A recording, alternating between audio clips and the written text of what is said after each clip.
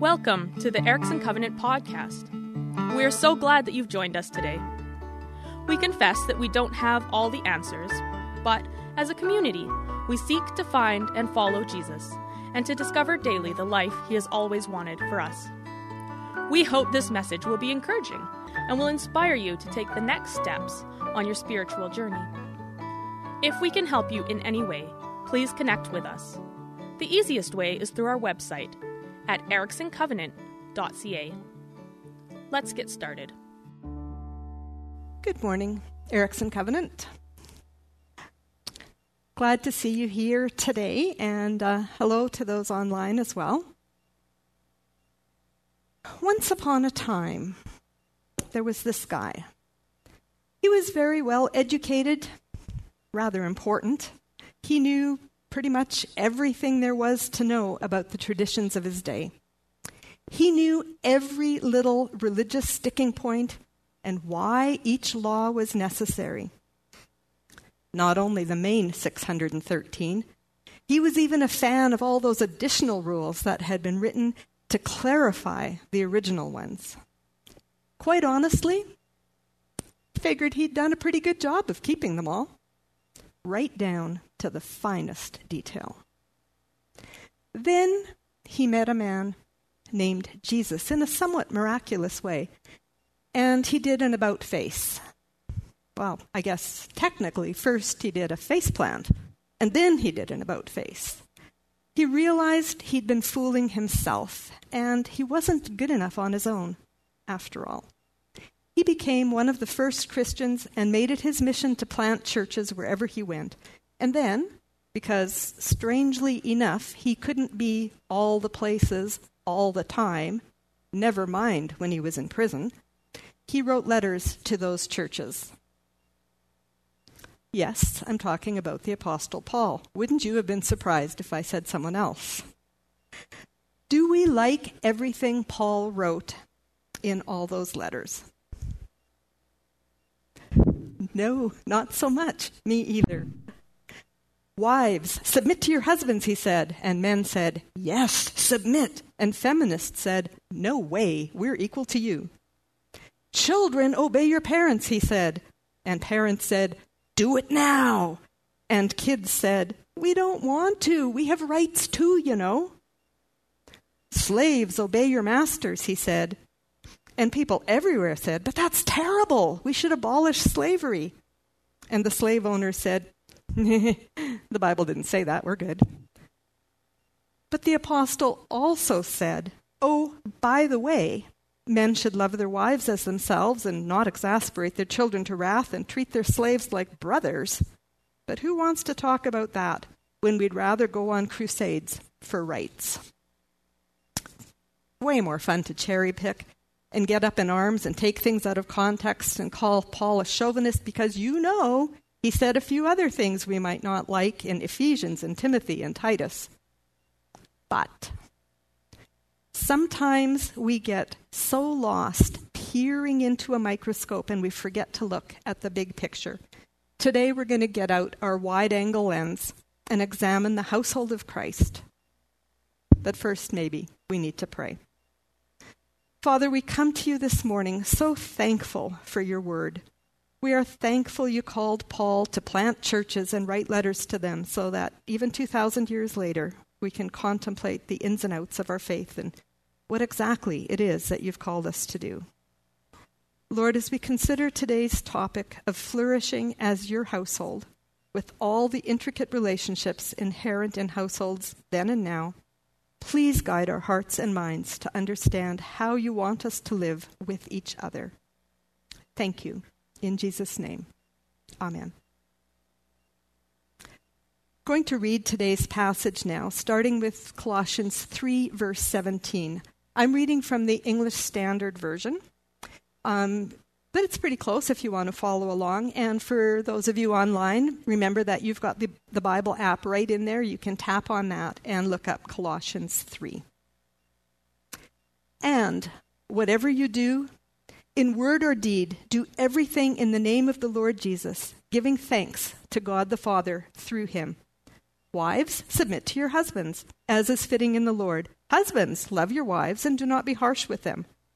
Children, obey your parents in everything, for this pleases the Lord. Fathers, do not provoke your children, lest they become discouraged. Bondservants, obey in everything those who are your earthly masters, not by way of eye service as people pleasers, but with sincerity of heart, fearing the Lord. Whatever you do, work heartily, as for the Lord and not for men, knowing that from the Lord Christ you will receive your inheritance. As your reward, you are serving the Lord Christ, for the wrongdoer will be paid back for the wrong he has done, and there is no partiality. Masters, treat your bondservants justly and fairly, knowing that you also have a master in heaven. Did you notice the bookends? Okay, so they're not perfect bookends, I get that, but it's important to notice the opening verse and then a couple that are close to the end, and we're going to come back to those in a minute. But without these bookends, the verses in between have nothing to lean on. They have no spine. They simply fall over. But when there are bookends, the volumes between them stand upright. A lot of you know that I'm an author of Christian romance novels. So it may not be surprising that I talk about stories today. The genre that fits best in today's sermon is actually romantic suspense, which I do not write. And I also do not read it because I happen to like sleeping at night, not worrying about whether there's a bad guy with a gun stalking me. Sorry, I digress. A romantic suspense is a story that is driven equally and simultaneously by the threat of danger and the promise of romance. So to fit in this genre, at least one of the protagonists is in danger, or perhaps their child or sibling, somebody they care about. Excuse me. And the love story comes along at the same time. As the hero and heroine confront escalating jeopardy until both the suspense and the romance reach a crescendo that leaves the mystery solved, the villain defeated, and the main characters living happily ever after. That gives me a happy sigh. I don't know about you. Well, except for that whole escalating jeopardy part. So why are we having this English literature lesson today? Because, to my mind's eye, this is a perfect example of two parts that cannot stand alone. Each requires the other. If you take out either the suspense or the romance, in this case, the story completely falls apart. It doesn't do what it set out to do. So imagine, if you will, 3 slim volumes, each filled with 2 entwined storylines like that. Now imagine them on the shelf with a bookend at either end. Which is more important here, the books or the bookends? Well, the author in me says the stories, of course. That's always what matters most. That's where the life is, the entertainment, the fun, the joy. Well, maybe and maybe not in this case, but either way, we have to start somewhere, so the books it is. The first book is found in Colossians 3:18-19. It's barely a short story, frankly.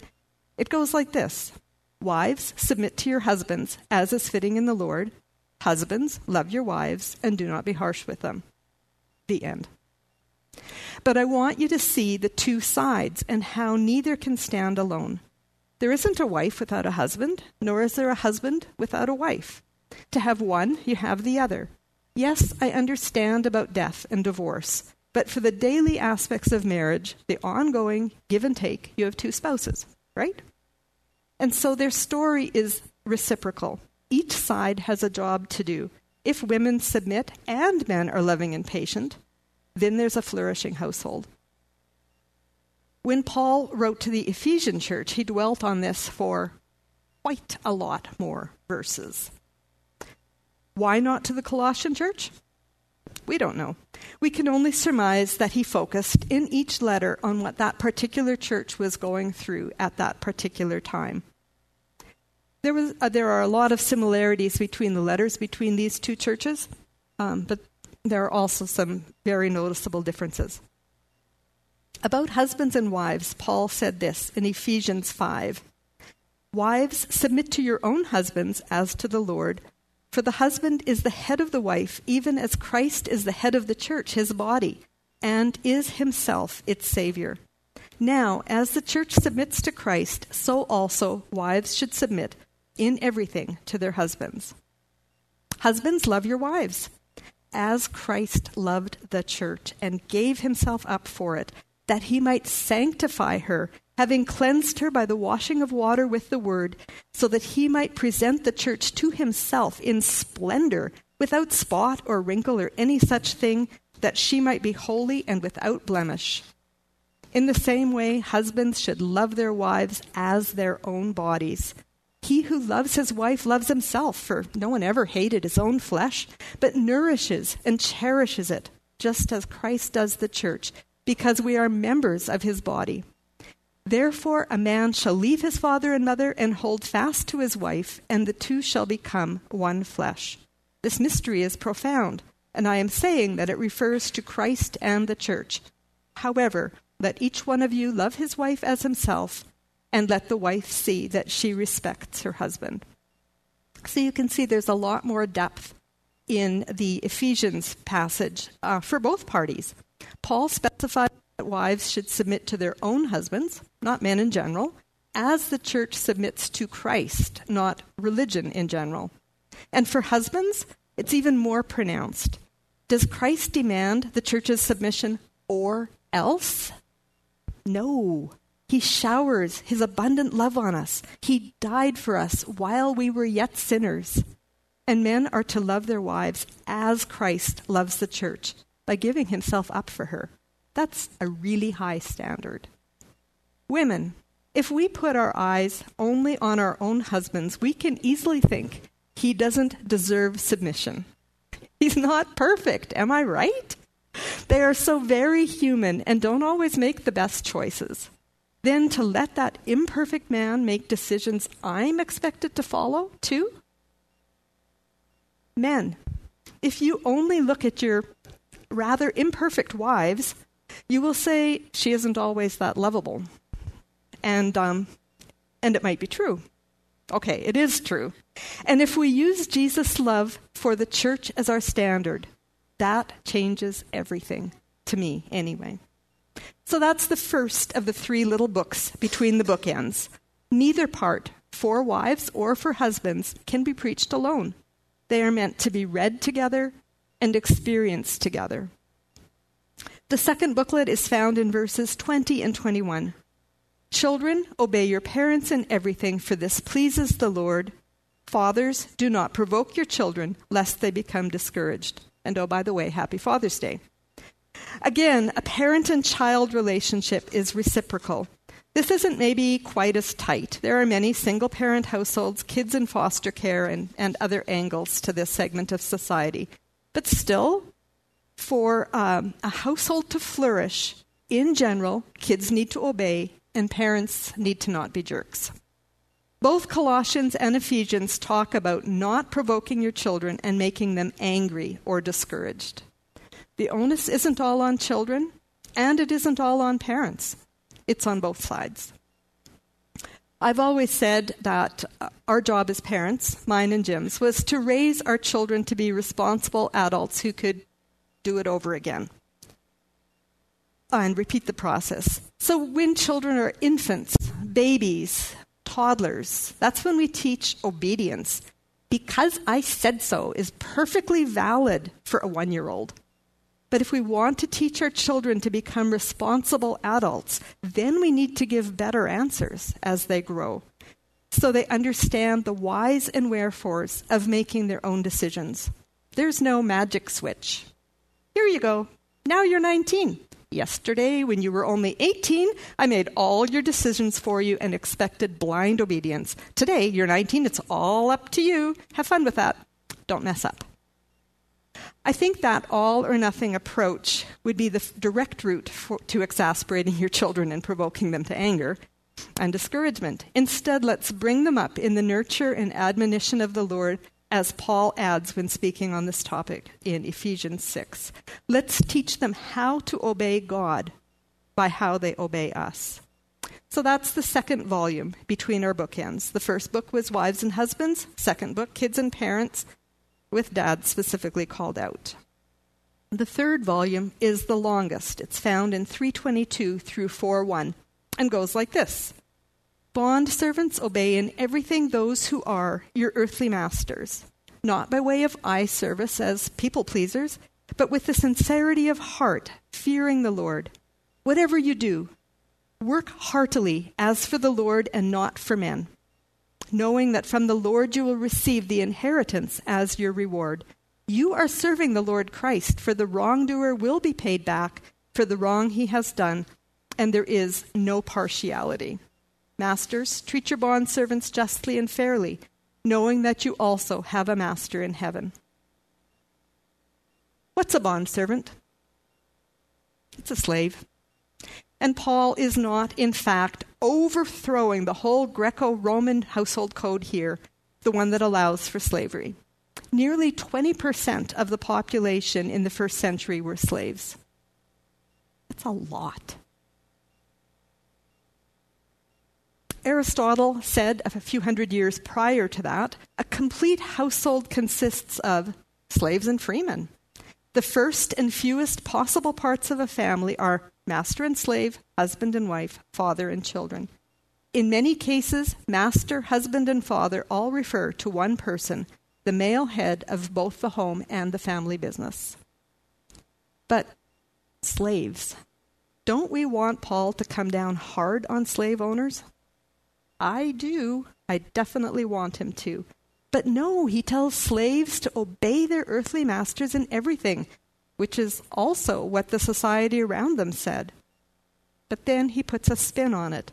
It's not because of how their earthly masters will treat them if they do or don't obey. They are to offer their service to the Lord. And their masters are told to treat their slaves justly and fairly, remembering they also have a master in heaven. They are not the ultimate ruler they thought they were, but they will answer to God with how they treated those subject to them. I find it interesting that Philemon and Onesimus were part of this Colossian church. Remember the story? Paul wrote a short letter, only one chapter, to Philemon about Philemon's slave Onesimus, who had made his way to Rome after running away. He found Paul there and became a believer. Now Onesimus has come back to Colossae with Tychicus and these letters. He was probably a very nervous man, being sent back to the master he'd escaped from. Paul, in his letter, asks Philemon to receive Onesimus as he would receive Paul himself, as a brother in Christ, rather than as a slave. He hints that he'd really like Philemon to legally emancipate Onesimus so he could return to Rome to help Paul in prison. And we don't know how that story ended. But I can say that moms everywhere could learn some guilt things from reading Paul's letter to Philemon. He lays it on pretty thick there. Still, to me, the timely juxtaposition of the books of Colossians and Philemon tell me Paul's true heart on slavery. We could get into it more, but man, that's a whole nother topic on its own. So how is that practical for us today? We here in this room and the folks online, we are not slaves. But many of us are employees or employers, and some of us are self-employed, which means we probably have the worst bosses around. But read these verses in that context. If you work for someone else, do your job well, not just when the boss is watching, but heartily for the Lord. If you're the boss, treat those who work for you justly and fairly, remembering that God sees how you treat others. You are not the king of the universe, but you will answer to the one who is. So those are the 3 slim volumes, but I still feel like giving Paul a little stink eye here. Come on, Paul. What gives? Just a few verses back, 11 and 12 to be precise, you said, here there is not Greek and Jew, circumcised and uncircumcised, barbarian, Scythian, slave and free, but Christ is all and in all. And in Galatians 3, Paul, you said this, In Christ Jesus, you are all sons of God through faith, for as many of you as were baptized into Christ have put on Christ. There is neither Jew nor Greek, there is neither slave nor free, there is no male and female, for you are all one in Christ Jesus. So how do we reconcile that with these very specific orders to wives, husbands, children, parents, slaves, and masters? If lines of gender, race, and status have been abolished in Christ, why are these instructions still needed, still relevant? As an author of fiction, I know that a believable setting and backstory are vital for readers to understand the plot and to empathize with the characters. So let's delve into a little backstory. According to David A. De Silva, author of a not quite so slim volume called Honor, Patronage, Kinship and Purity, Unlocking New Testament Culture, this head of the household is not a picture of a tyrant who exploits the members of his household so that he may enjoy a life of ease. With his rule comes heavy moral responsibility. A man's authority means duty, responsibility, and care. Were women treated as chattel historically? In many cultures? Yes. But Paul is coming in just after Jesus' ministry and death. And that is significant because Jesus changed everything about everyone's relationship to each other. And Paul is trying to give some context here for how that's going to work in practicality. 2,000 years later, we're still trying to figure out how that works on a day-to-day level. So let's look at what Jesus said about family or kinship. In Matthew 10, Jesus said, "Do not think that I have come to bring peace to the earth. I have not come to bring peace, but a sword. For I have come to set a man against his father, and a daughter against her mother, and a daughter-in-law against her mother-in-law. And a person's enemies will be those of his own household. Whoever loves father or mother more than me is not worthy of me, and whoever loves son or daughter more than me is not worthy of me, and whoever does not take his cross and follow me is not worthy of me." Those were radical words in a culture where the honor of the household meant everything. But loyalty to Jesus outweighs even the most sacred of cultural duties to one's household of birth or adoption.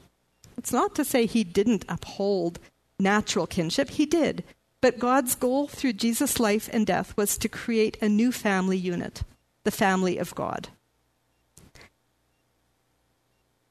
And that now takes precedence over the family of birth. In Matthew 12, we read, "While he, Jesus, was still speaking to the people, behold, his mother and his brothers stood outside, asking to speak to him. But he replied to the man who told him, 'Who is my mother and who are my brothers?'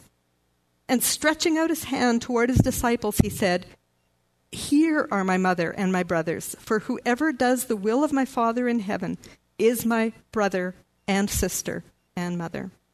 And in Matthew 19, we read this to finish off the story of the rich young ruler, when Peter said, "See, we have left everything and followed you. What then will we have?"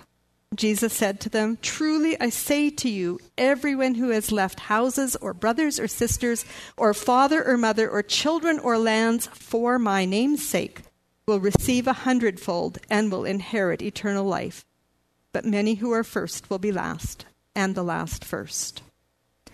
As the traditional household was there to mutually honor one's kin, the household of God is to create a similar culture within the body of believers: cooperation, love, and solidarity.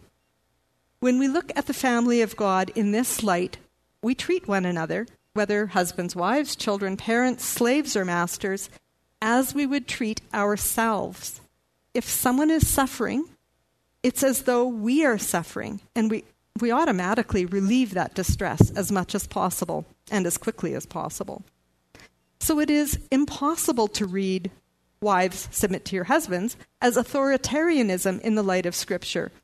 In Ephesians 5, Paul says to submit to one another out of reverence for Christ. So the scope is much wider. And in this section of Colossians, Each time the seemingly powerless party is called to submit, the traditionally powerful is commanded to do pretty much the same thing. Remember those 3 slim volumes, each with 2 intertwined storylines we talked about earlier? Now it's time for the bookends.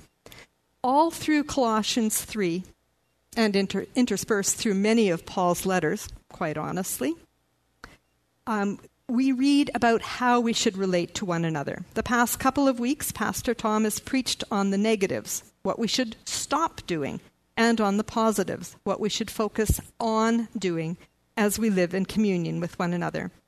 Tom summed up the first part of this chapter: because of who we are in Christ, live this way. We don't have a list of new rules. It goes much deeper.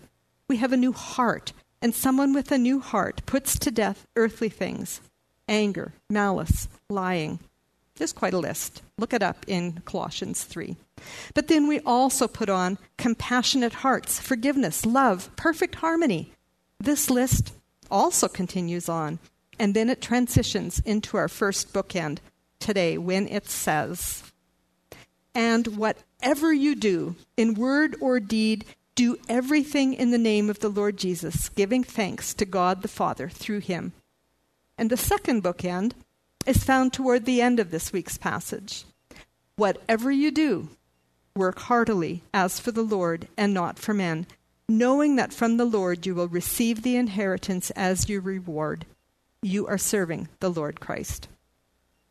In between those 2 bookends, we find those 3 short stories we've been looking at today: the story of wives and husbands, the story of children and parents, the stories of slaves and masters. These 3 booklets would simply fall over without bookends. And honestly, these bookends might also be a little tippy, but the weight of Jesus' words about family and the way Paul details relationships within the family of God provides support for all of it.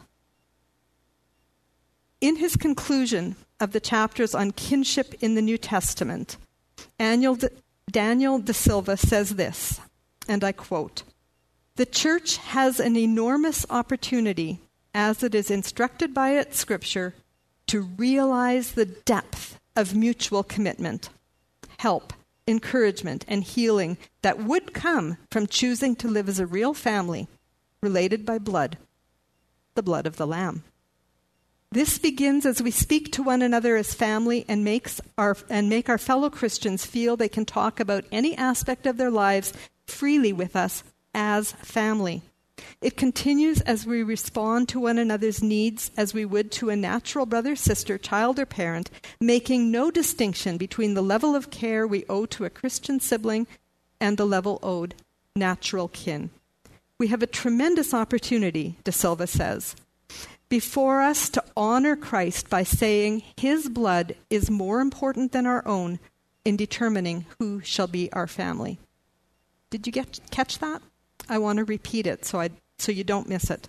We have a tremendous opportunity before us to honor Christ by saying his blood is more important than our own in determining who shall be our family.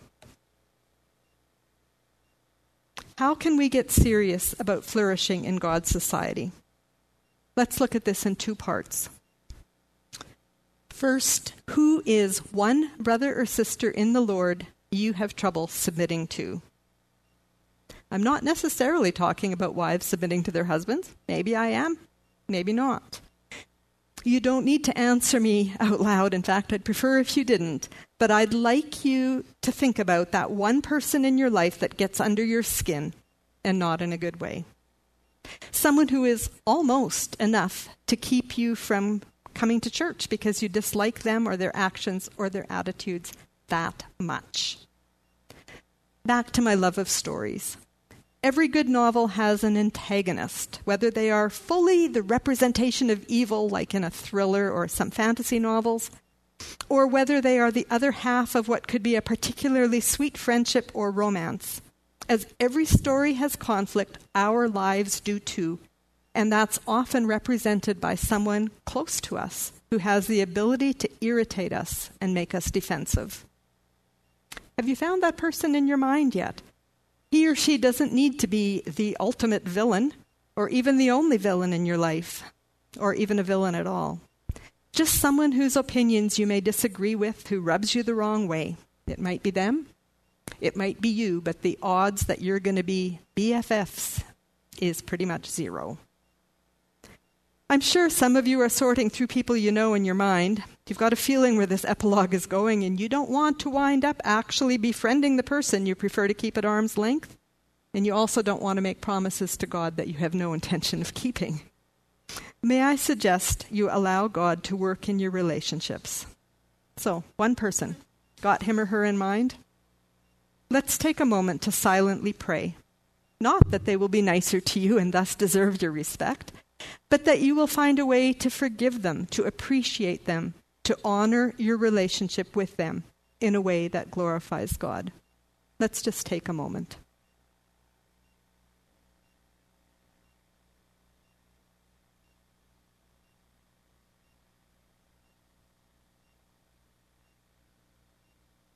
The second application is this. What is one situation or task in your life where you struggle to give it your all? Is it one of the more mundane or unpleasant tasks at your job? Is it that one class in school you dread every time you walk through the classroom doors? Is it the dishes or the diapers or the dusting? Have you ever asked the Lord to help you do this duty as unto Him? As though the way you fulfill this task is a gift you can offer right into Jesus' hands. Let's take a moment to silently pray, asking God to help with this attitude adjustment.